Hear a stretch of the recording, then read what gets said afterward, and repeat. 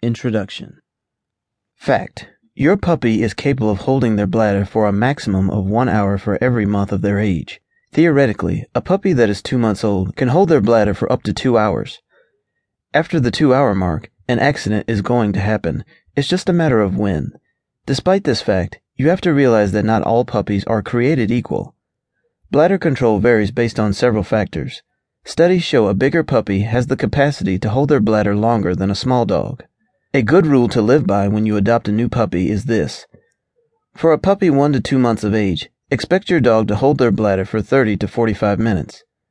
When your puppy reaches 3 months, you should see an increase of ability to hold their bladder. The time frame is anywhere from 1.5 hours to 2 hours. It is only when your puppy has reached 4 months that the long-standing fact of 1 hour per month of age starts to hold true.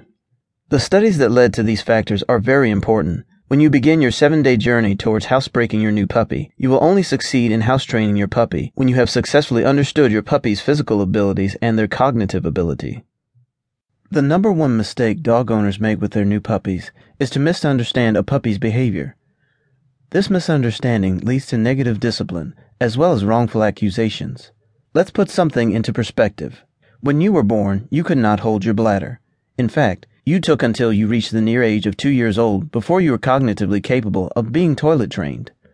Around 14 months, some children understand there is a need to go and even know where to go, but they are usually incapable of making it to the toilet quickly enough. Even while you are being toilet trained as a toddler, you have to wear a diaper because of accidents. Up to the age of 8 or 9, you can be experiencing accidents because you get too busy playing and forgot to go to the bathroom. Now, let's consider a puppy. You are asking your puppy to be house-trained in 7 days.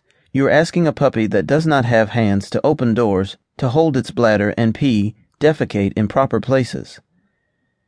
Your puppy depends on you, just as you depended on your parents to see to your needs. You needed your parents to be aware of the limitations your tiny body had when you were an infant and a toddler.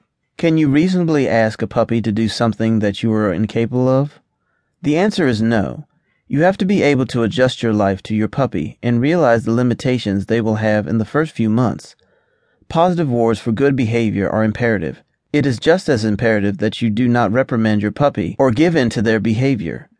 If you keep in mind that your puppy depends on you for everything, including proper house training, then you will succeed in teaching your puppy where they can and cannot go to the bathroom.